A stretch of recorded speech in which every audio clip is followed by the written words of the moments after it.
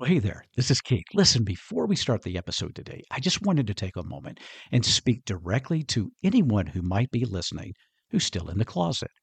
Well, the first thing I want to tell you is that's perfectly okay.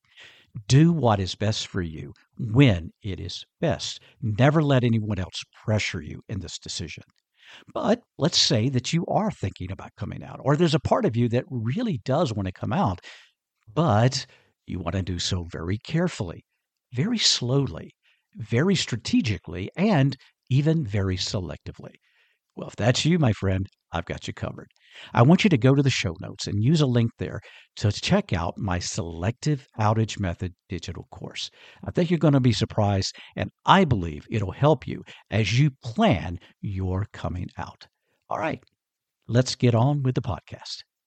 Hello and welcome to Coffee with Keith. I'm Keith Brown, and I'm so glad that you could join me for this podcast, where my passion in life is to help my LGBTQIA+ Christian family heal their church trauma and hopefully construct genuine faith.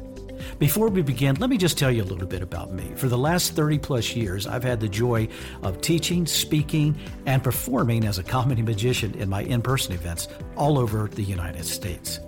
I'm also the published author of fiction and nonfiction books, and one of the greatest joys I've had in life is pastoral counseling, coaching, and mentoring hundreds and hundreds of people over the last 30 plus years.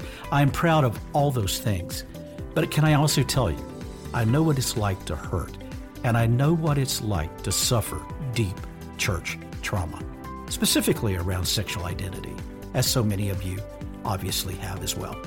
So if that's something that you can buy into and you would like to partner with me as we try to help each other in this journey thing we call life, then you're in the right place. I encourage you to grab a cup of coffee, sit at my table, and let's have a chat. One disclaimer though, please. I am not a medical professional, nor am I a licensed therapist. So if you need either of those services, please do consult a local professional. Otherwise, let's get it started here on Coffee with Keith. Hello, my friend. Welcome to this edition of Bible Talks. I'm your host, Keith Brown, and I'm so glad you could join me today. And I look forward to diving into the written word of God with you. And today I want to look, if I may, from the Gospel of John, the 17th chapter, verses 20 through 26. John 17, 20 through 26. And today I'm going to be reading from the English Standard Version. I do not ask for these only, but this is Jesus speaking, by the way. I do not ask for these only, but also for those who will believe in me through their word, that they may all be one, just as you, Father, are in me and I in you, that they also may be in us, so that the world may believe that you have sent me. The glory that you have given me, I have given to them, that they may be one, even as we are one, I and them, and you and me, that they may become perfectly one, so that the world may know that you sent me and loved them even as you loved me, Father. I desire that they also, whom you have given me, may be with me where I am, to see my glory that you have given me because you loved me before the foundation of the world. O righteous Father, even though the world does not know me, I know you, and these know that you have sent me. I made known to them your name, and I will continue to make it known, that the love with which you have loved me may also be in them, and I in them. Now, these are beautiful words. This is a prayer that Jesus is offering, and it is also almost a commissioning of his disciples within this prayer. It's a beautiful, beautiful part of Scripture found in the 17th chapter of John. But as I read that and I reflect on it, there's one word that just keeps coming up over and over in it, and it's the word one, O-N-E, the word one. We see it repeated, this theme of oneness, over and over within the Scripture. So I do, as Keith often does, I wrote the word one, O-N-E, vertically on a piece of paper. And as I began to think and reflect and just ponder this Scripture, excuse me, I began to try to develop three thoughts based on the word one. And here they are this morning. Okay, so let's begin with the obvious. Oneness is the heart of Jesus. That's what Jesus was praying for his disciples at that particular time and in their particular work. But he also says that everyone who would hear their message, which I say, dear friend, is you and me as well, that in that Jesus cries in his prayer to the Father, saying, please let them be one.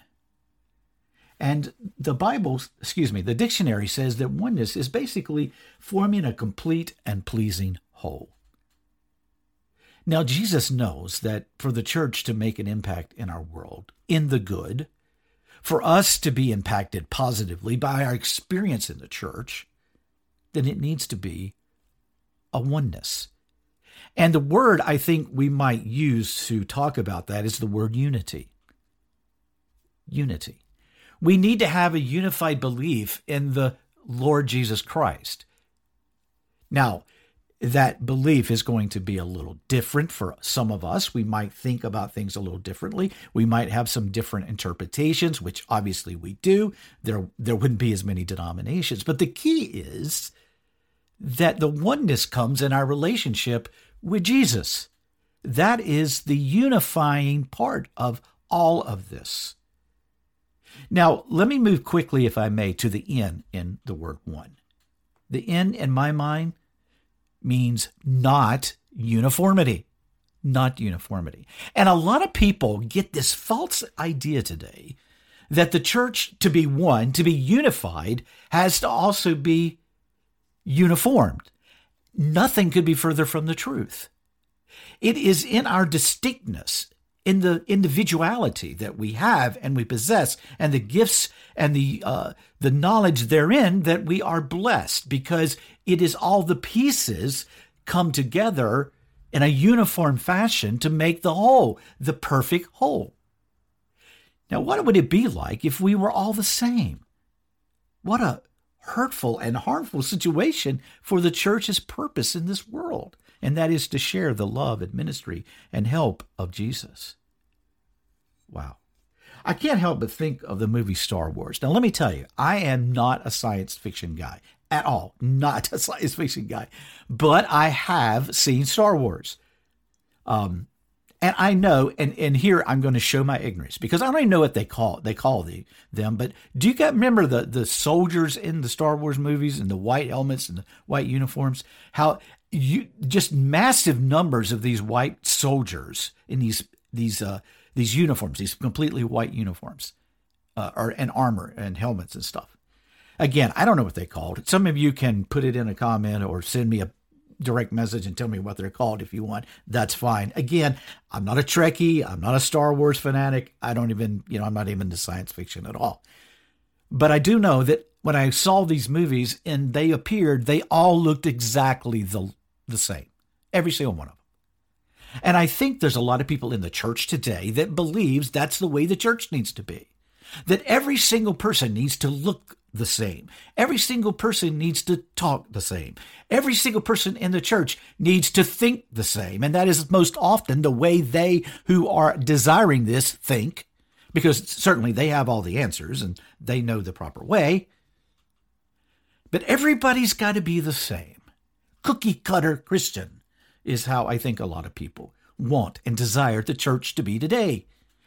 And that's not at all what Jesus is asking for. Every one of his disciples were different. Their personalities were different. Their gifts were different.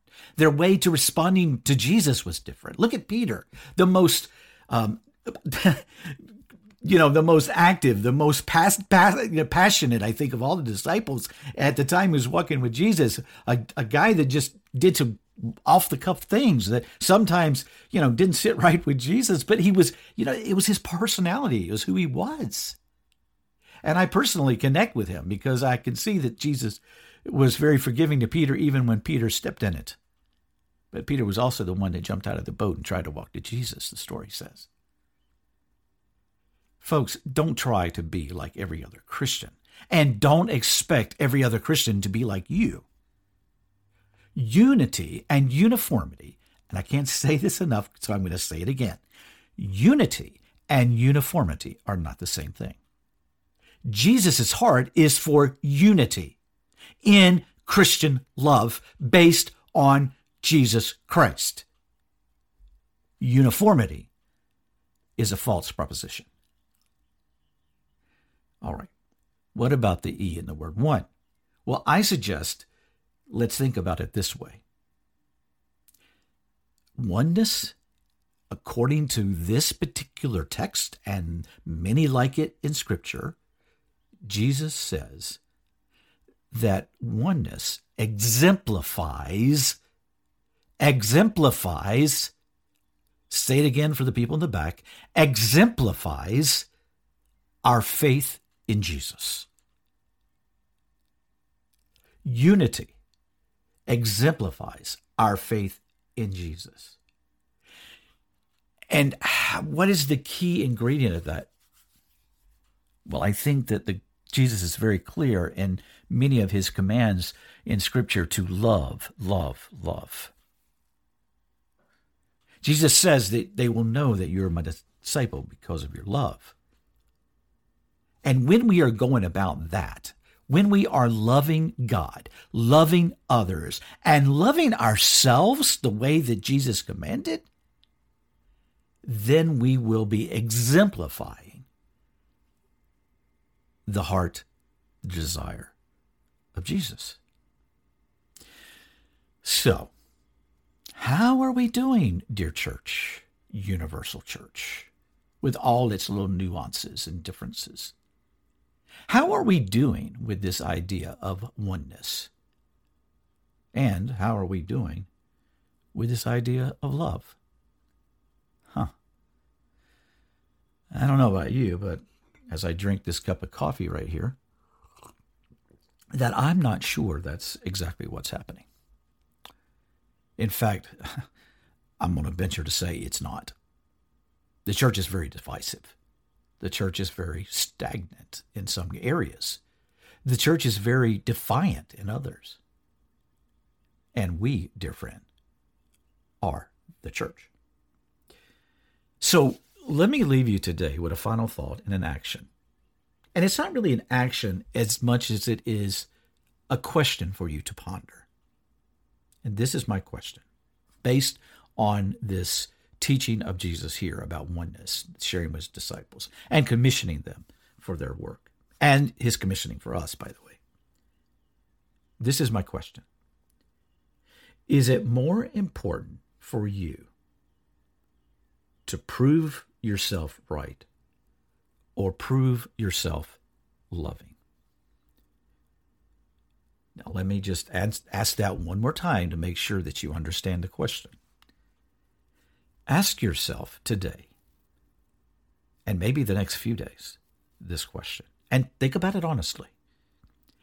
Is it, and let me put it in the first person because I need to do the same. Is it more important for me to prove myself right or prove myself loving? Is it more important for me to prove myself right or prove myself loving? The answer to that, my dear friend, speaks volumes to our heart and our relation to God, our dedication to Christ, and our love and passion for his church. May God bless you, and may God bless all of us. This is Keith. I'll see you next time here on the podcast. God bless you.